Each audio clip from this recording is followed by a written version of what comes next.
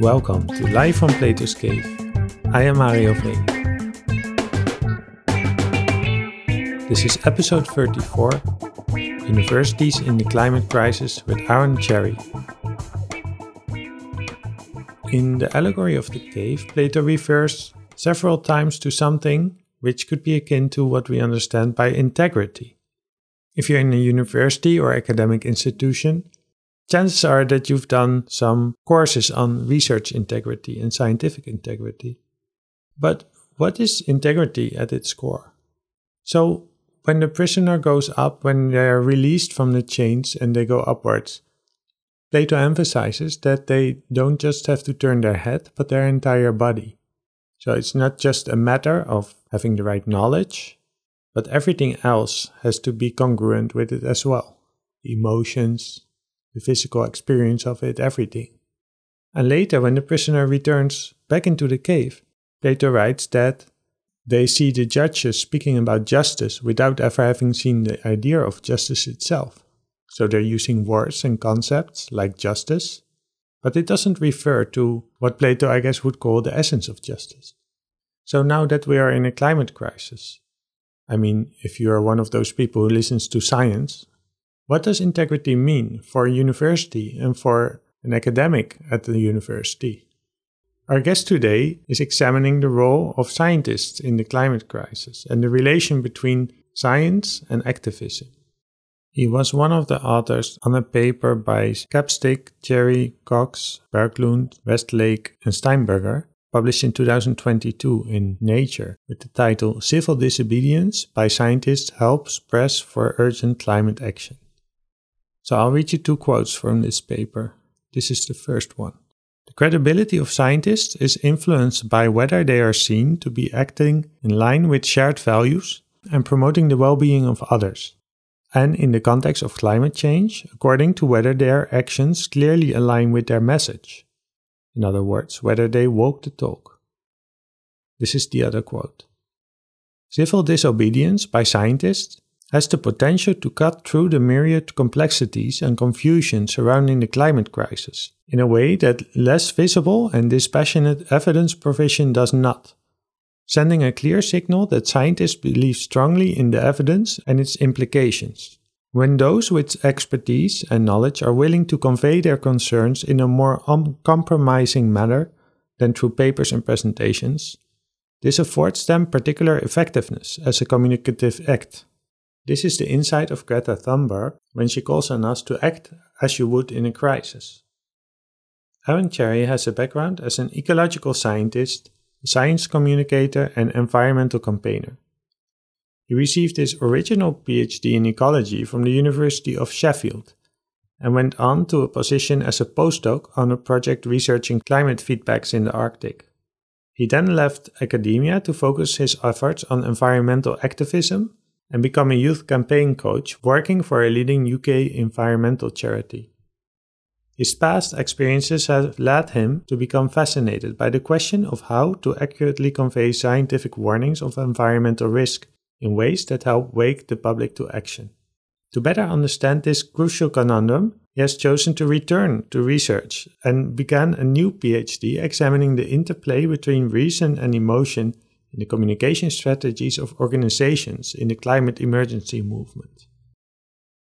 So, Aaron, could you start by telling us a little bit about this new PhD that you're doing? I'm in a slightly funny position because I'm actually done a PhD about 10 years ago in ecology, and that was a kind of natural sciences PhD at the time, and I'd kind of previous to that done a bachelor's in zoology, and that was kind of very much the path that I'd been on. So I'm actually doing another one, having never thought I'd ever do any further study again of that sort. And I've gone back to university, but I'm studying as a social scientist now. So my degree is in sociology, and I'm looking at the sociology of science and how scientists interface with society. The way in which scientific knowledge is used in society, and in particular, I'm interested in the role that scientists are playing in the climate movement. And so trying to understand the ways in which scientists use their knowledge, but also their authority in order to argue for particular goals or ends or policy objectives. Yeah, in the last conversation, I guess it's now 2 episodes ago with Ernst-Jan Kuiper, I spoke to him just the day after he was in a climate protest, and he didn't do it personally, but there were also scientists there that stuck their research papers to police vehicles. How do you look at that? Yes, no, absolutely. So I'm, again, slightly funny in my position because I'm coming at this as kind of doing research from a position of a scientist who's also taking part in some of these kinds of protests. So, I am I'm interested in it because I've been doing it and I'm trying to understand what it means. and So you and how you to do are it also you're a climate activist? Would you Yes. describe yourself as that? Yeah. So very much so. So like I said, so my background is in natural sciences, and I was using that research, working on that research that took me to study climate cycle feedbacks in the Arctic, trying to understand how permafrost thaw and so on is accelerating carbon emissions from those environments and accelerating global warming.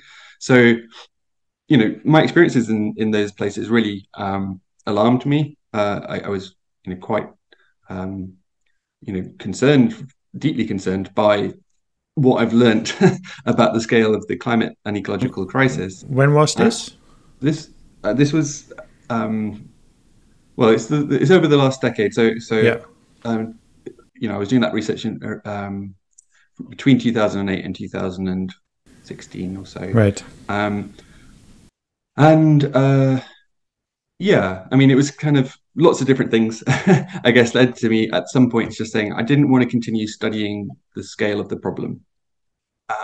I didn't want to carry on describing all of these impacts and feeling that it wasn't going to actually then lead to social change. And so I'd kind of gone in pretty naively, I think, with a view that, to be a scientist is to produce knowledge that is then useful to society, that people can then act on that knowledge and make better decisions. And so I kind of had this kind of quite a simple kind of model of kind of which we typically talk about as kind of like an information deficit model, that we just didn't know enough, or if we did know it, we just needed to communicate it more. Yeah, the public is not informed enough, and we need to inform them of the facts, and then they will act on them, or the public, the politicians as well, right?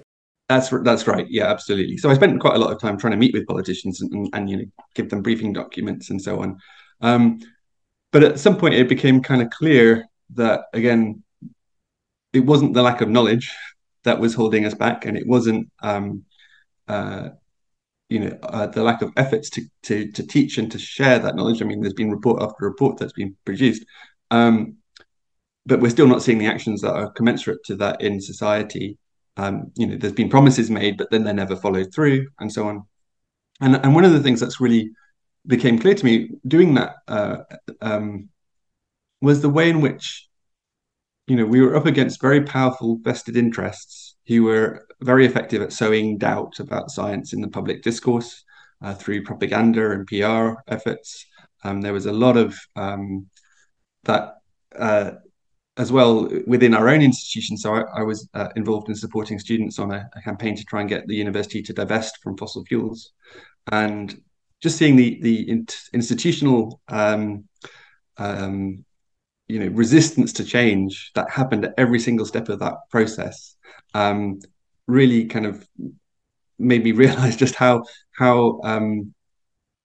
important campaigning is as a way of trying to produce change, but also that it's not simply enough to produce knowledge and to give the facts, or even to try and have even just to win the argument. You can win the argument and still nothing happen. So you would present the evidence maybe about fossil fuels and the impact and the need to slow this down or stop new projects and present your arguments, right? Yeah. And the arguments would normally be accepted. Yeah. On surface, they would say, yes, this is, we accept that.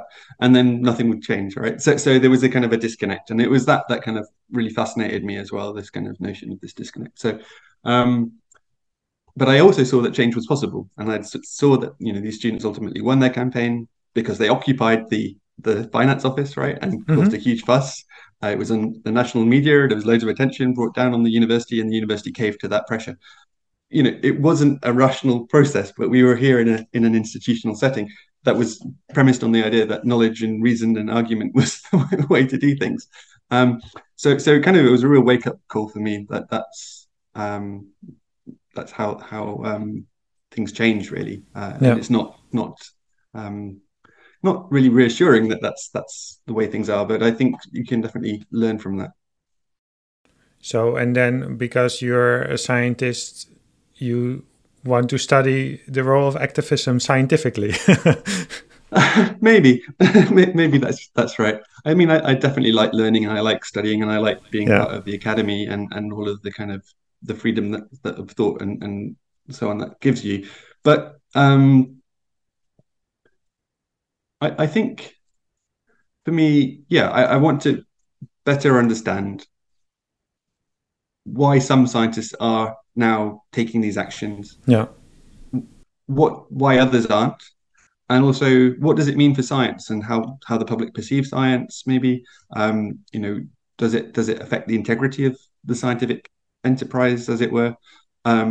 What's it mean for the social contract that some people say exists between science and society? So those are the kind of questions that I'm kind of grappling at the moment with my PhD. I recently wrote an opinion piece, but it's in Dutch, about the question that people were asking, because there were some scientist rebellion people taking part in a protest against private jets in Eindhoven airport, but they were also like Ernst Young, part of the Extinction Rebellion blockade of the A12, and there's going to be another one at the end of May. So I wrote something about that. The question that people ask is, should scientists take part in this? So you can say, should, in the sense of, are scientists allowed to take part in this?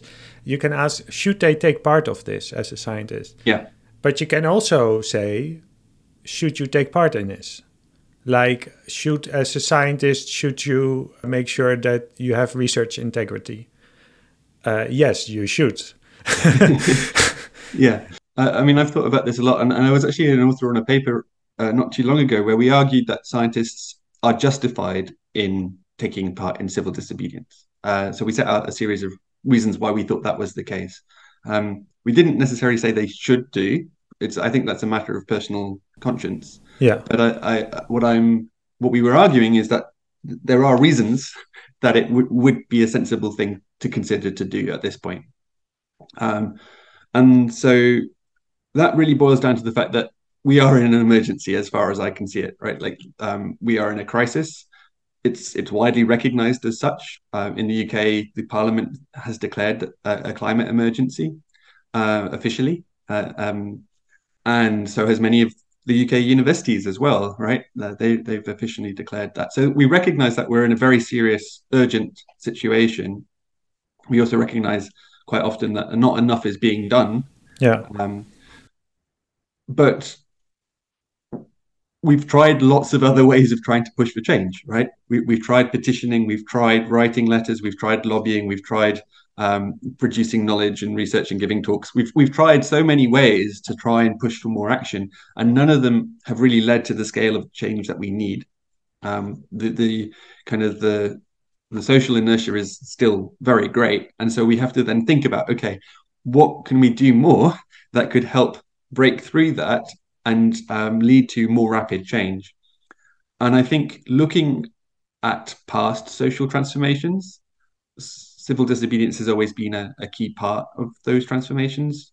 We can look at in the UK to the women's suffrage movement, or in the US to the civil rights movement and Martin Luther King, Rosa Parks, and so on. We can look at these examples in history and see that when really dramatic changes in society have been brought about by people breaking the law peacefully with good conscience, to draw attention to their cause, right? And I think, therefore, we know, at least historically, that this can seemingly lead to change.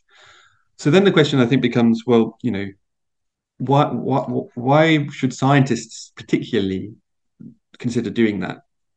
Is that their place? Is that their role?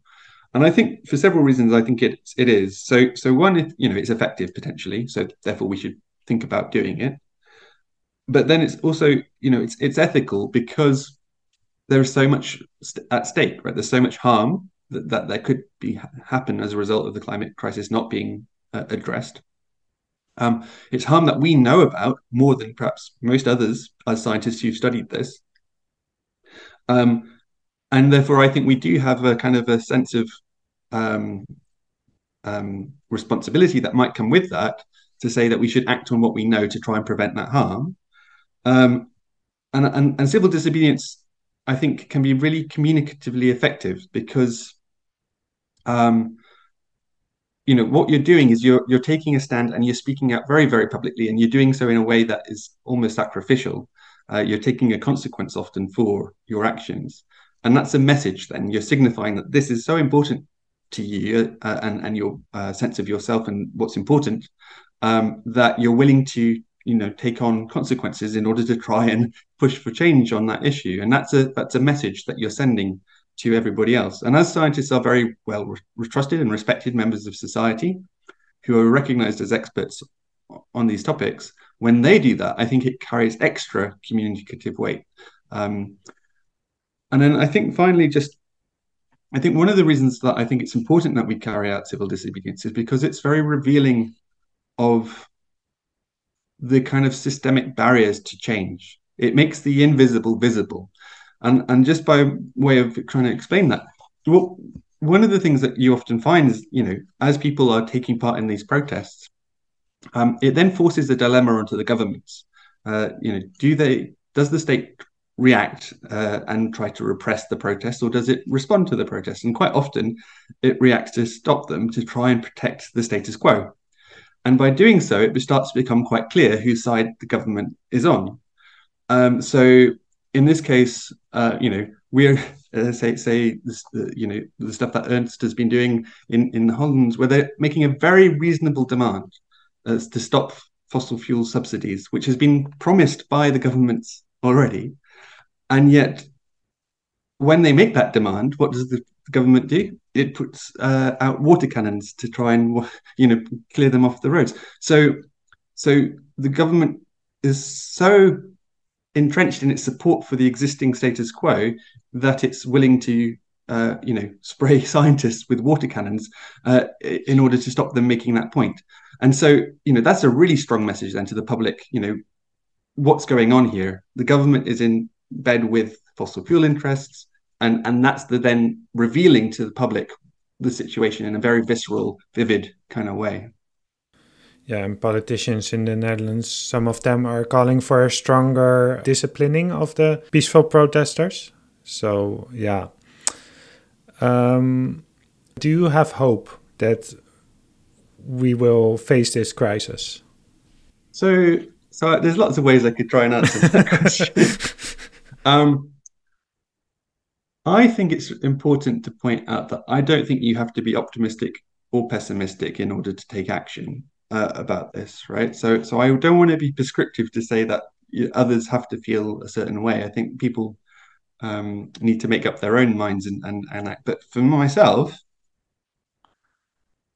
I think it can depend on the day of the week, partly, actually. But no, I think a lot of the time I don't feel very hopeful. I mean, I think we are up against huge odds, and that's partly the reason that we have failed to succeed so far. I mean, I think we're up against some very, very powerful forces, and so it feels like a David versus Goliath battle to me a lot of the time. But David won his battle against Goliath, right? So I think for me, hope is a very slippery concept, and it's quite a dangerous concept at times. I think hope can lead to inaction. I think hope can be seductive and placating, where people just hope that things are going to be okay. That someone else will fix it, or that, of course, it can result in technological solutionism, that you think, well, someone will invent something that will take care of the problem. Yeah. Yeah, it's magical thinking. Right. Yeah. That's a good point. And I think, so for me, that kind of hope is something we should try to avoid. Obviously, there are going to be technologies that become available that we don't currently have, and so on, and that's all good, and people should work to try and make them, but they won't just happen on their own, right? And I think this is the thing about all of this, is that what we need is activity, right? We need action, we need agency, and for me, that's what produces hope. So the more people that are active, the more hopeful I can be, and so that's that's how I normally think about these things. Hmm. Um, and I, there's the famous quote by Gramsci about pessimism of the intellect, but optimism of the will, and this notion that it's actually, no matter what, how bad you think things look, you keep going and I hope to try and make them better. And I think for me, when it really boils down to it, I'm not doing this because I think it's from a kind of a consequentialist framework of, I think I've weighed up the costs and benefits and I'm taking these actions because I think this is Yeah. going to be the most likely to succeed. It's more that I'm operating, I think, from a slightly more of a virtue ethics kind of framework, where my sense of what is right and wrong is so violated by what is currently happening and the way in which governments are carrying on and just allowing the destruction of the things that I care about so much in the world, that I'm going to try and resist that. I'm going to try and stand up for what I believe is right and good and stuff in the world. And so for me, it's that's motivating me. It's that feeling of outrage and injustice. It's the feeling of standing up for my convictions and what it means to hold on to my integrity. That's what gets me up in the morning to go out and do this thing again and again. Much more than any kind of particular sense that I'm going to succeed or I know that we're going to win or anything like that. Hmm. And do you look at that from, sometimes I think about, because for me it's easy because I have a 5-year-old daughter. Then I think, oh yeah, but when she's my age, I want her to have at least the same privileges and stability that I Yeah. have. So that's something that really and then you can say, well, but who am I? I'm so small. What can I do? It's all doomed anyway. Okay, but if she looks back at me, I want her to remember me that at least I did what I could. Yes, absolutely. Is that kind of how you look at it, or where do you Yes. get? I guess we need a grounding, or we need, maybe it's not, hope is not the right word, but like maybe a vision or something, a driving force. Maybe is that a better way? Um, I think a vision is helpful. I definitely, yeah, I think so. It's the gap between what the world is that you want it to be Yeah, and where it is headed, right? And right. it's trying to close that gap. It's trying to realign things with the vision that you want to see, right?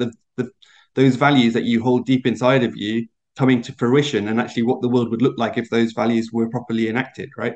So that's the gap that you're trying to close. So yes, the vision I think is helpful. What about Plato's cave? How do you read that?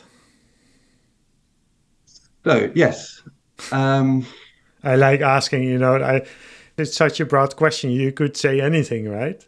yeah, I And think I could. how are you going to come at it? That's, yeah, what I like about doing this podcast. So yeah, I mean, I wouldn't claim to know anything particularly insightful about Plato's cave, but But that's the people I want to speak to. I'm not speaking on general. I'm not speaking to Plato experts on this good. podcast. I'm speaking to the people who, because it's like a story anyone can read. You can get the gist of it very quickly, or you can dive very deep into it. But yeah. Yeah, I mean, I think for me, one of the most striking things is this notion that the reality that people live within is what they've grown up with, right? Like that's a really powerful message from that, and also that it doesn't necessarily have to bear correspondence to an external reality potentially, right? Um, or at least it can be weakly connected, right? So Mm, um, I think that's quite an interesting thing to think about. Is the way, like, how do we get our ideas, right? Well, we're all socialized into most of the things that we know, right? We're very a lot of them, especially the more technical aspects. Um, we go to school, we spend a lot of time there learning about the way the world should work and the way the world does work and why it works that way. and we're then given certain points of view, ideologies, certain facts that become common sense. Certain ways of seeing the world are kind of encultured within us in those situations, right? And it's not just in the learning environment. We do it in all our social interactions. And it's why we have differences between different nations and different cultures and so on. Depending on where you're born, it will determine the religious faith that you might have, the ways in which you what times you go to bed. All of these things will be dependent on the kind of ways in which you've been brought up and the culture around you, right? So the language that you speak, whether or not so why is that important? I think it's important because what we're finding is that the story or the narrative or the framework, the paradigm, that culture that most people are living within doesn't seem to make room for one, the climate and ecological crisis, and two, what it would look like to live sustainably, right? The logics of the culture that we currently live in are not set up in ways that actually facilitate that. And so, the enculturation that we go through is constantly setting us up to keep recapitulating and recreating the destructive behaviors that are leading us down this path to destruction, to our own destruction.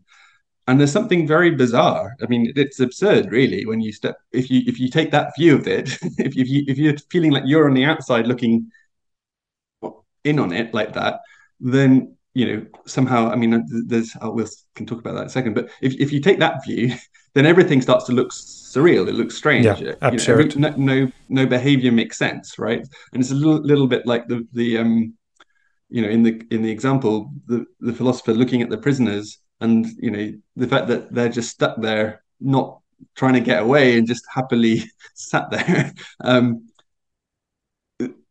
That seems like that's the situation that I feel most of people are in most of the time, right? Like people are going about their daily life completely as though the climate crisis is not bearing down on us. Why is it that they can do that? But I would just say I acknowledge that I'm coming at this as someone who's claiming a certain expertise and a certain point of view, and obviously that makes me feel important about my position and so on, right? Which is not a very we should, I think, should raise some self-reflection on that position as well. Because there might be people stuck in the cave that see shadows and they think they have the solution to everything. And I'm working on a book about this as well. And there I'm also speaking about it's tempting to see yourself as the suffering hero but no one will listen to me. Yeah, exactly. But that's what dictators think as well, right? Yeah. So that's a good note that you put in there, that we always have to be critical of ourselves. I think that's also part of the scientific attitude, right? Yeah. I mean, but even within science, right? I think this is really important as well, that people have an understanding of that, which is most of science is built on trust, right? Like trust is absolutely key to how science works. Yeah. As somebody who's a specialist in a particular area of science, I have to take it for granted that all the other scientists are going about acting truthfully and honestly and pursuing their work with good intention. Right. Acting to seek out the truth as best they can, and not lying about their research, not fabricating their results and so on, and so that I can then build on that knowledge reliably, right? And this notion that what we're trying to do is we try and build consensus around certain facts, which we can then stabilize as a kind of a bit of knowledge that we can then use in other situations. So society then has to trust scientists that that's what they've done and that they've fulfilled that role as well. Yeah. So trust is kind of completely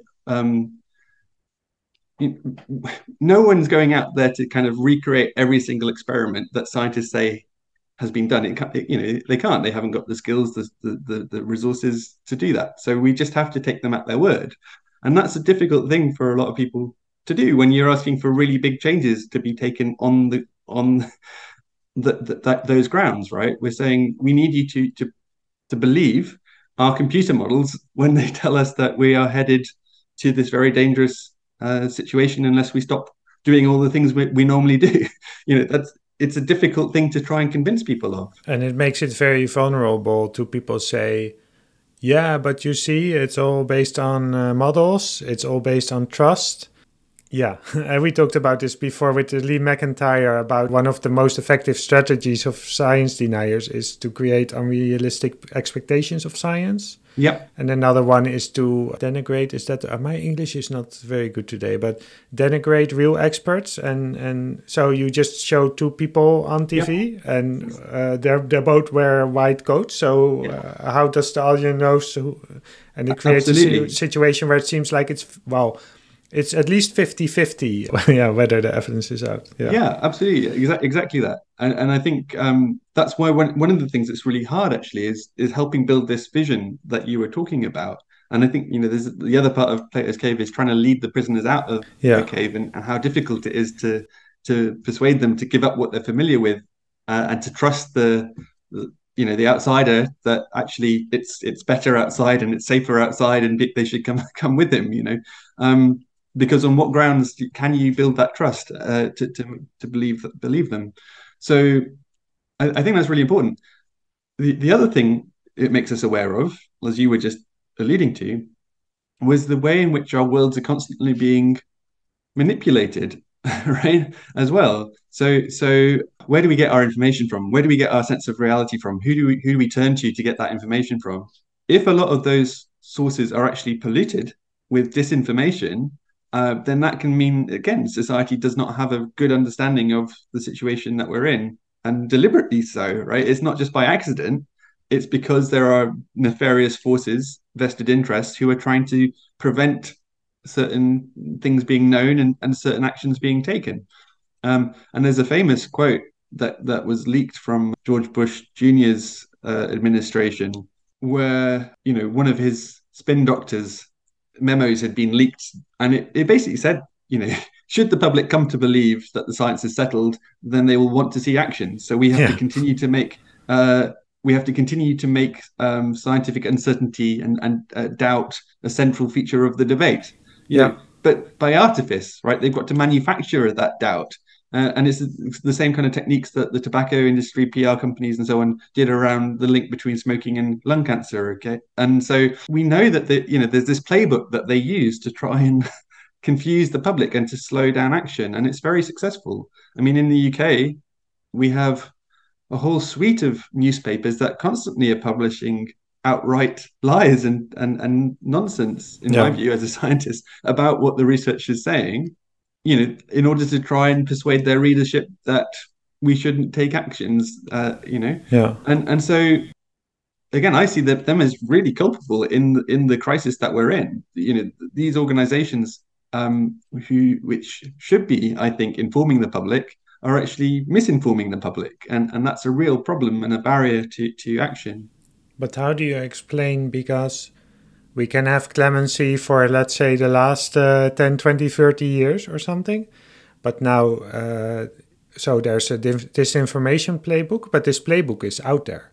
So just not so long ago, there was another article about ExxonMobil. I saw somewhere on your Twitter timeline the climate delay bingo. Mm-hmm. So you can just listen to a politician, and there's a bingo card, and you can hear, but China should act first. If we do this, the economy is going to collapse, and all that stuff. There's all these talking points that they just keep using. I think, one of the things is that the types of disinformation have become more sophisticated, and they've changed a little bit, right? So in the past, you kind of would see outright denial of scientific warnings, right? They would say, you can't trust scientists, the world's not getting warmer, it's getting cooler, just to deny that entirely.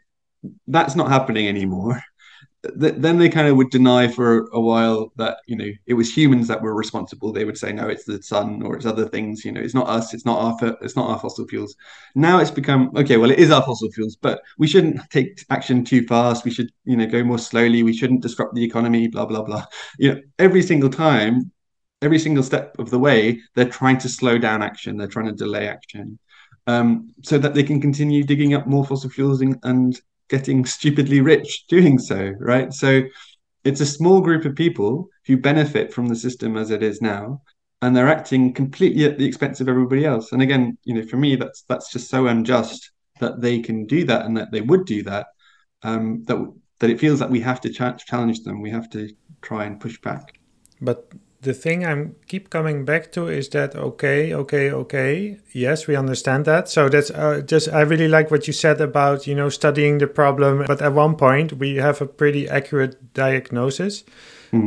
But you and we work in academic institutions, and I don't know what kind of conversations you have been having. But let's put it another way: you would expect that of all people, the scientists and the academics that are working in institutions that are always advertising like, we stand for science the most important thing, we have to act evidence-based. Yeah. But they're not. I mean, they're denying, they're acknowledging a lot of part of it. But the what about China? Is it really better to eat a vegetarian than a meat burger? Because or avocados also come from South America. All those, I mean, those are the kinds of conversations that I've been having and that people have been having around me. And I see like you're having this conversation. Let's say I've spoken to you or I've spoken to Ernst Jan, saying the sea level is going to rise 7 meters if we're not careful. Yeah. And then you're having a conversation with someone about where you present the evidence of how a vegetarian diet compares to a meat diet and what impact it would have if an organization of thousands of employees would have standard vegetarian diet. And they're saying, yeah, but I like meat, so we're not going to do it. Yeah, I mean, there's the other podcast that I listened to where you'd interviewed Chris as well. Yeah. And he was talking about the way in which these arguments are rationally coded, but actually they're deeply emotional arguments, right? They're deeply psychological on many different layers about, actually, no, I don't want to give this thing that I value up. So I'm going to kind of create all of these arguments as to why I need to be able to keep that thing, right? And so there's this idea of we have motivated reasoning, right? That kicks in. And that can be very true for people in academia as well, and I'm sure we do it. I do it as well. But where we try and scrutinize arguments that we don't like much more than the ones that seem to fit with our pre-existing worldview and assumptions and values, right?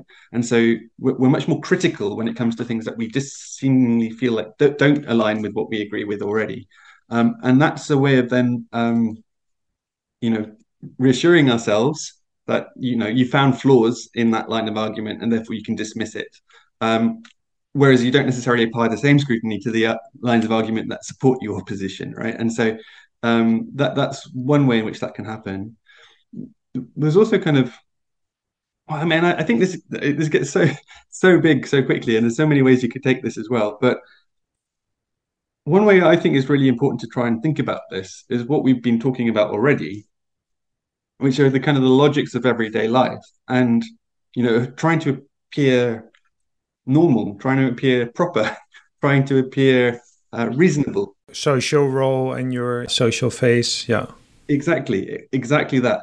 And so, what is the appropriate role for a student or for a member of staff in a university?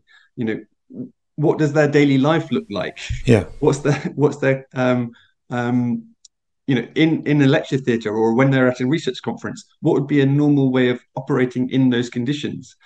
And those social norms can be really powerful, right? So that to try and speak out or to challenge something that's been done maybe for a really long time is traditional, that can be actually very hard to break out of. And I think, again, that's why you tend to see people having to deliberately break conventions. And often that's a lot easier to do in groups than on your own, which is why civil disobedience is a kind of a disobedience. It's a way of kind of breaking a social norm, or a law. But the social norm also means that if you're an employee of an organization. Breaking a social norm that is supported by those higher up is also kind of can be jeopardizing your career or jeopardizing your Very, job. yeah, exactly. Which is again why doing it on your own can be more risky than if you were to maybe do that as a part of a bigger group, right? So why we should try and organize petitions to put to management, or to organize a public town hall meeting, or to organize a rally, where you can be in larger numbers. But I think what we then have to recognize is, as well as I think what Chris was saying, is there is a psychological toll that just comes from knowing this, right? And the feelings of anxiety and grief that kind of come up when we feel helpless in the face of this crisis. And you were talking about that yourself earlier. Yeah. And so for a lot of people, we switch into modes of of disavowal. This notion that on the one hand, we know it rationally or intellectually, but we then bury that or hide that from ourselves so that we can just continue with normal daily routine. Because to have that awareness conscious all the time becomes too overwhelming, right? So there's a kind of a splitting that we can do to kind of separate those things. And I think, again, scientists who work in this field often have to do that just in order to keep going back to do their work every day, right? So we kind of get quite good at it. And I think a lot of people get stuck in that kind of mode where, and again, there's the kind of the social rule, the norm around being a scientist. What is to be a good scientist is to be unemotional, right? It's to be purely rational. Purely rational, yeah. And that means that we maintain that disconnect between what we know and what we feel. And it's only when those two things really come together that we start to see action, right? There's a famous quote by, I think it was a Chinese philosopher, that said, to know and not to act is not to know. And I think that's a state that a lot of us are in, right?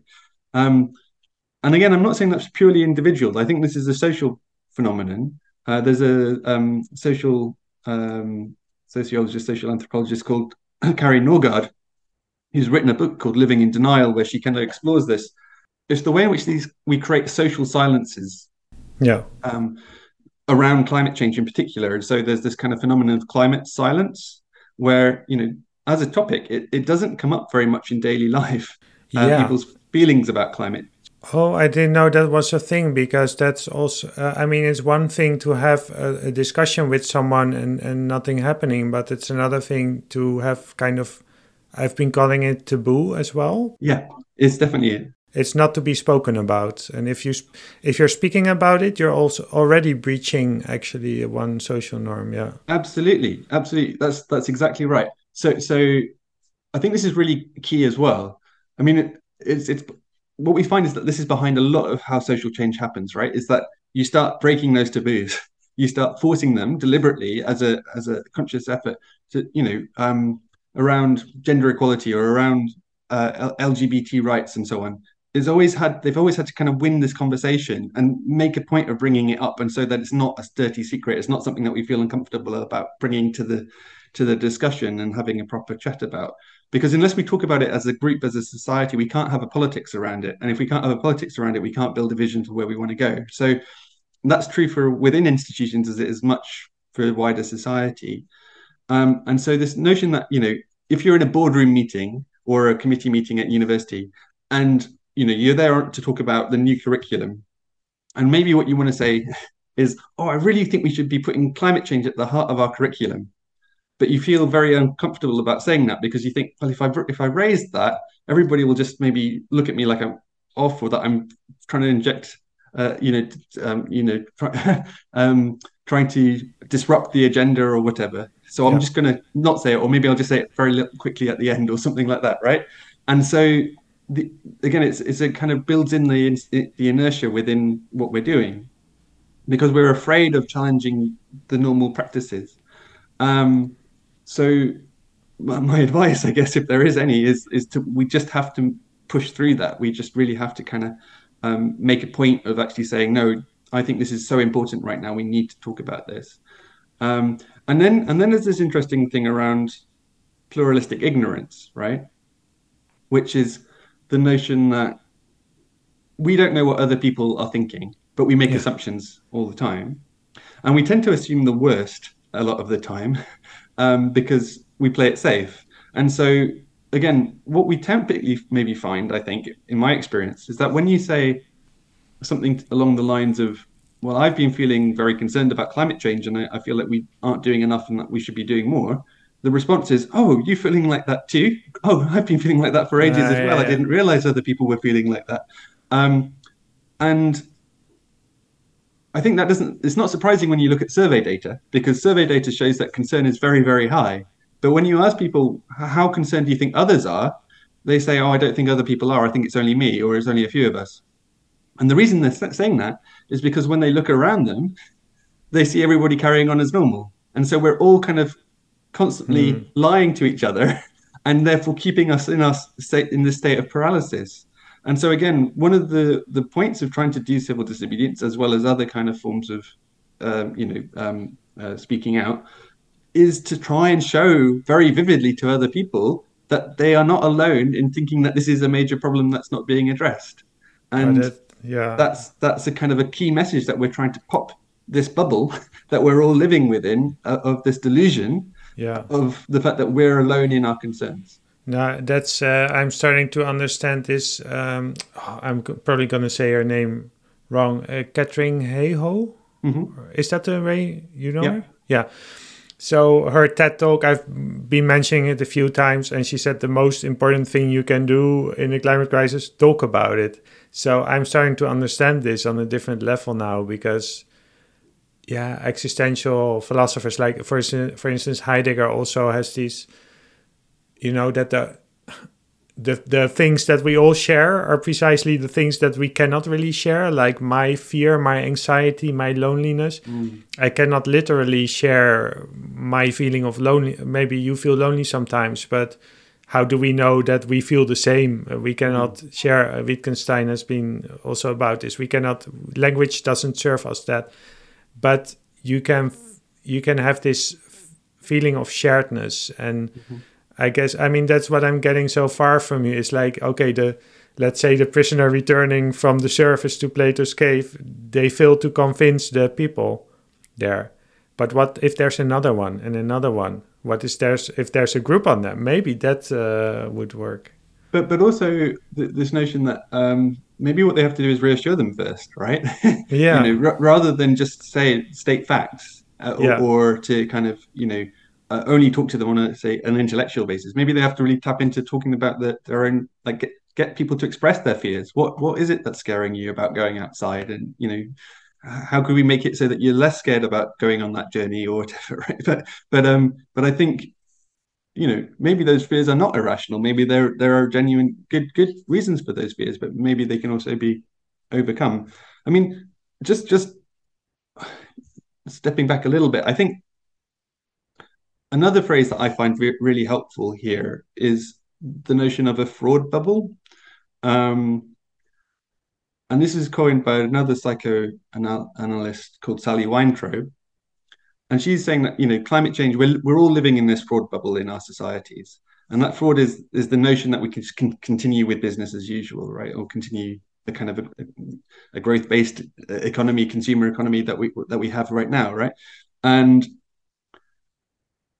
it's similar to other bubbles that there are in the financial market at times. So bubbles like um, in Holland, the tulip bubble in the 1600s, or the spice bubble, or the housing bubble before the crisis. You and we've kind of got this carbon bubble that's building, right? This notion that we keep investing in new fossil fuel developments, and that keeps bringing rewards so long as we keep investing in those developments. But as soon as we stop and we accept reality that we can't keep doing that, that bubble starts to lose value and can maybe lose value very quickly.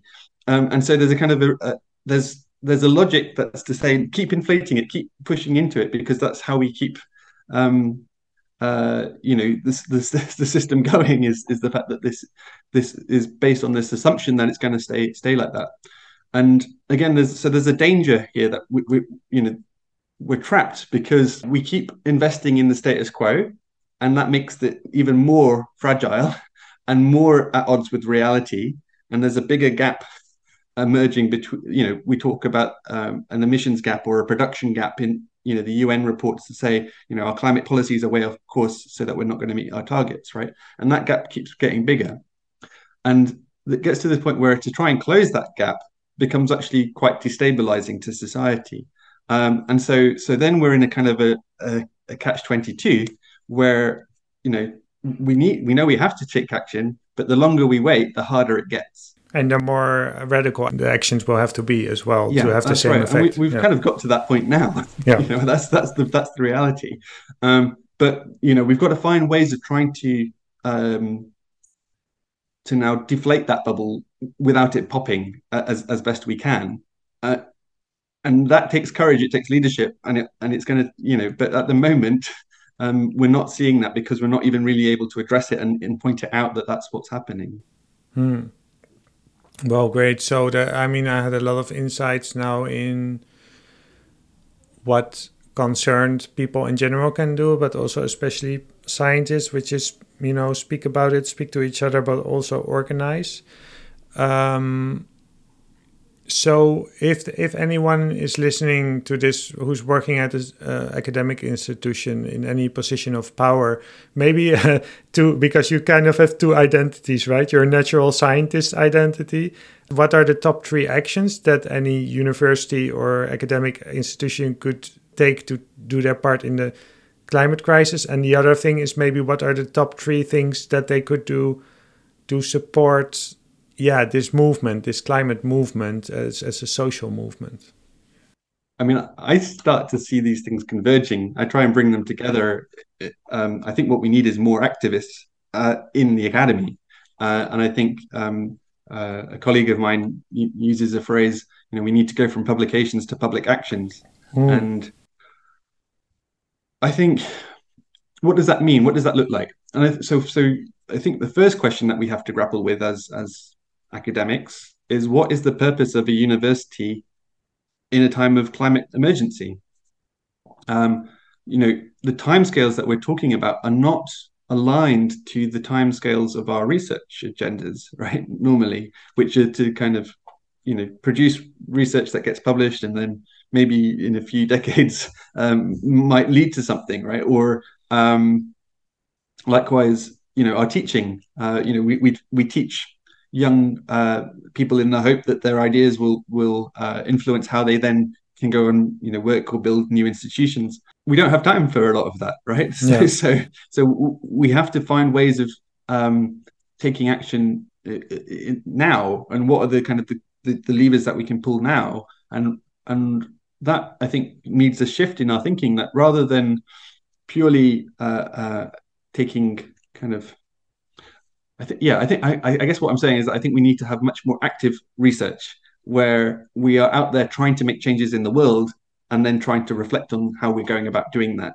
I think that's the kind of the function that universities could play, and that actually the skills that we need to be teaching students right now are skills in how to create system transformation, how to challenge existing power hierarchies, how to challenge these logics that maintain the status quo. Those are uncomfortable things to be bringing into the classroom.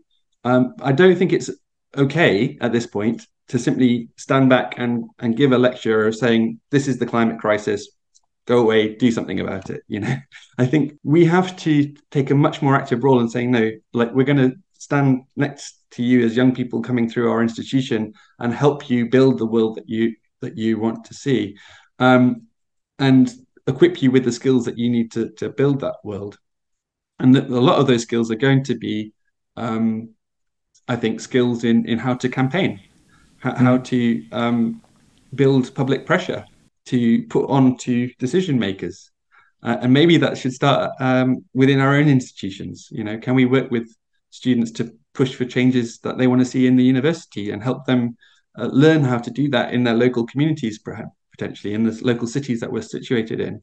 What would that look like? And I've worked on a really interesting project for a while in colleges in the UK where we were, doing something a bit like that, where we were teaching 16 to 18-year-olds how to run a political campaign or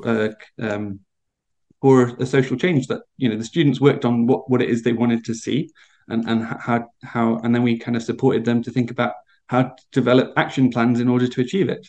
And the students learned through that how to be a democratically engaged citizen. They learned what it was to have collective agency, how to organize and identify pressure points and so on, right? Yeah. And they built the skills that they needed in order to have persuasive conversations or in order to bring other people on board and to build a movement. Yeah, and that's one of the things I liked about the article from publications to public actions. I'll put a link as well, where you say, well, now this is about climate, but actually if you start implementing these changes and you teach them those skills, there's lots of other crises as well. And there's lots of other social issues with diversity and inequality and all that stuff that it will be helpful as well. Absolutely. I mean, from my point of view, most of these crises all share kind of common roots. Right, exactly. Climate justice, right? But I think from that perspective, these skills, like you say, they're transferable, they're intersectional, and so that's one thing. I think within universities. I do think that we need scientists to be much more outspoken, and I think maybe as part of that to actually speak more emotionally as well. I think, as I was trying to say, information on its own doesn't lead to action necessarily. It can just bounce off people, or we know that, right? We need to look at the kind of skills of rhetoric. I think that how we tell narratives, how we tell stories, that we can put meaning around what we know. And I think for me that kind of means recognizing that I'm not simply a scientist or a researcher. I'm also a scholar who exists within an academic community and has responsibilities to the students and other members of the academic community. What does it look like to act on those duties and those responsibilities? I'm also a citizen. I'm also a member of my community in Cardiff, where I live. What kind of responsibilities does that mean that I have as well? And so this is where I think, again, thinking about it doesn't make sense to me, this idea that scientists should somehow remain apart from society or pretend as though we're completely neutral about what's happening in order to kind of maintain a kind of a false appearance of objectivity. I think it's much more honest and needed at this time that instead we own we're explicit about our values and what it is that we think is important, and so that our audience can judge us based on that. They can make sense of what we're telling them with respect to the values that we say we hold, and that's, I don't think that's anything wrong with that. I mean, we go to our doctors expecting them to want to make us healthy, right? We go to sustainability scientists because we know that they want to try and protect our planet and make sure it's habitable and healthy. Yeah, and I mean the medical profession is based on the value of promoting health, and those are all values as well, right? Exactly. So I think we really need to kind of change our thinking quite rapidly on those areas. And then finally, like, as right now, I think, as you were saying, Mario, we are seeing governments clamping down on protest and human rights. I think it's really important that academics are out there speaking out against that. If I'm arrested, if I'm a scientist at a protest and I'm mistreated by the police, is my institution going to be on my side, or is it going to be on the government side? Yes, absolutely. I mean, I would really hope they'd be on your side. Academic freedom and everything, but also, we've got trade unions that should be representing us and defending our rights there and things. But I think particularly we are going to we know I think now that governments won't act without social pressure.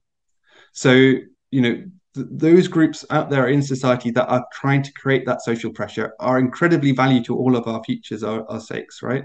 So if governments are clamping down and repressing them, then we lose our hope we're losing those opportunities to actually get ourselves out of this mess.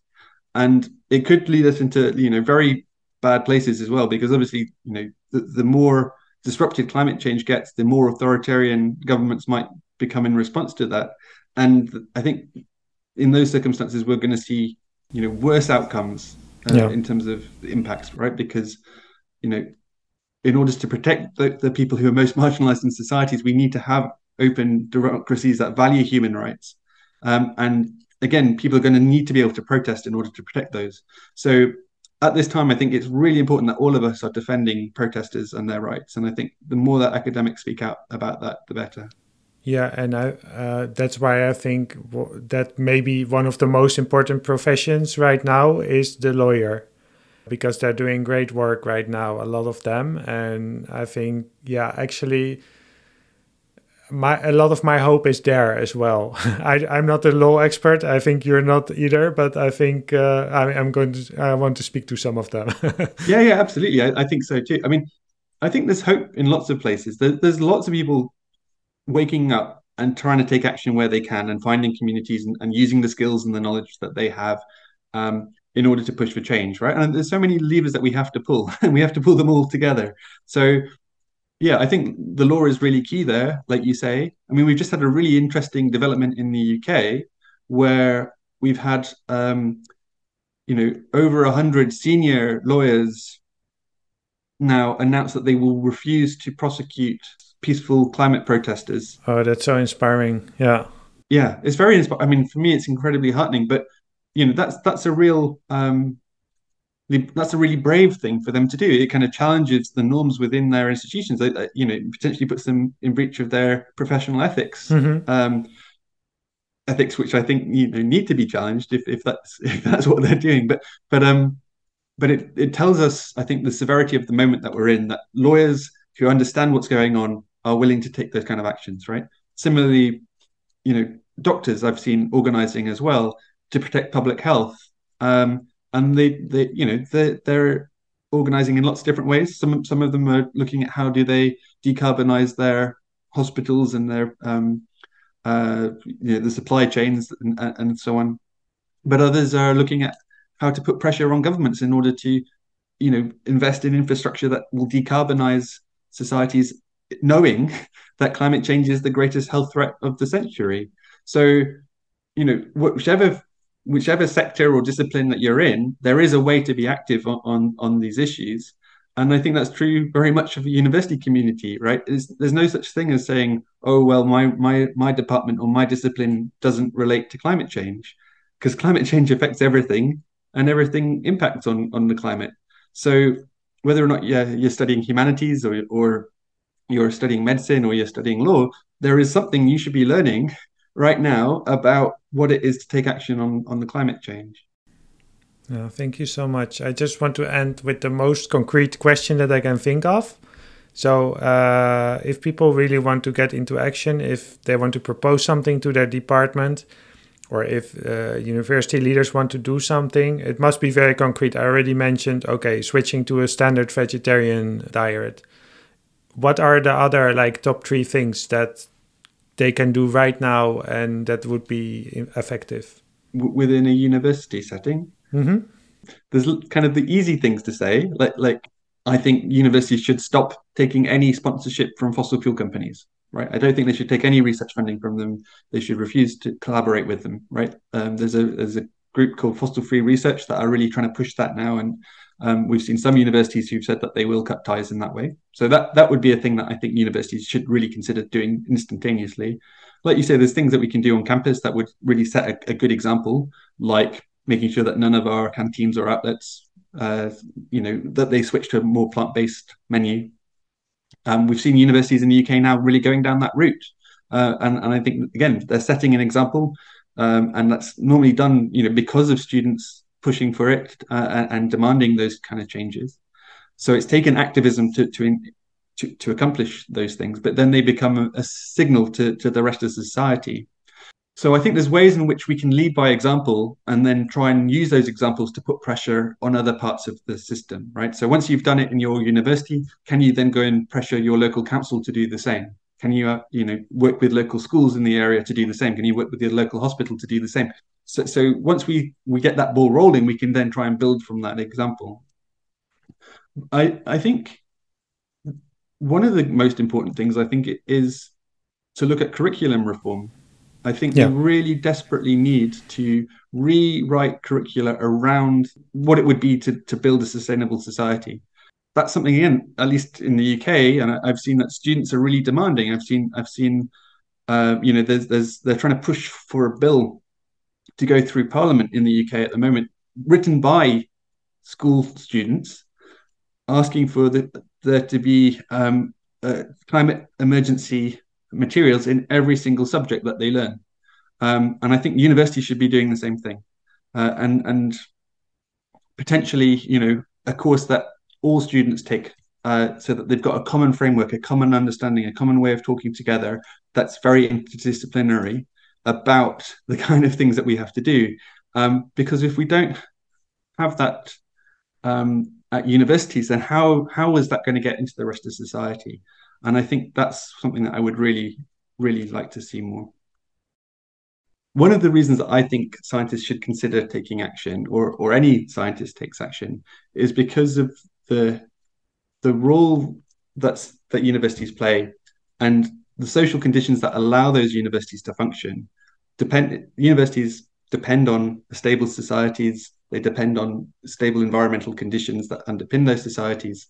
And it's exactly those conditions that are being disrupted by climate change. And we know that, if we see continue as we are till the end of the century, that those conditions won't exist anymore in many parts of the world. And we could well see, institutions like ours crumbling because of that. So if we are there really as academics, scholars, trying to maintain our role as institutions that build and maintain and hand over knowledge from generation to generation, then in order to continue playing that function, we have to protect the social and environmental conditions that enable universities to exist in order to do that. So I think all of us as academics can see that we have something at stake here. We've all spent our lives, researching very particular topics because we value them and we want to see that knowledge handed down and maintained. And yet there won't be someone to hand it down to if we don't really look after the conditions that we are in. And so, I think there's kind of, just to put that in a catchphrase, there's no professorships on a dead planet. Why are we doing this if not to look after the knowledge that we're producing?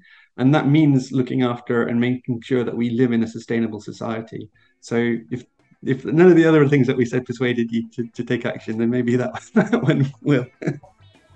Well, thank you so much. It has been very inspiring and enlightening to speak to you. Thank you, Mario. It's been fun. And thank you for listening. Check out the show notes for more information on Aaron and links to his articles and to Scientist Rebellion website. And go to livefromplatoscave.com for other episodes. In case you're interested, I recently did an interview with Sabine Winters for her podcast Scientific Imagination. It's on imagining the climate crisis. So you can find the link in the description as well. I hope to see you again next time.